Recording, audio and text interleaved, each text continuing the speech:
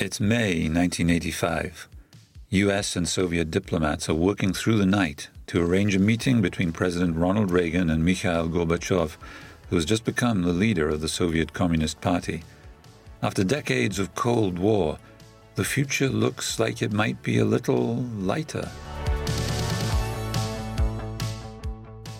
Wham! Has just become the first Western band to perform in China. In the US, the opening line of the #1 song in the charts is "Hey, hey, hey, hey," with Simple Minds' "Don't You Forget About Me" propelled to #1, when it's featured in a hit movie about that most profound of subjects, some school kids in detention. Posters for the Goonies are everywhere too. Norway wins Eurovision with a band called Bobby Sox. Sidney Sheldon and Danielle Steele sit atop the New York Times bestseller list. On May 16th, Michael Jordan is named NBA Rookie of the Year, and 3 British scientists publish a paper announcing they discovered a hole in the sky over Antarctica.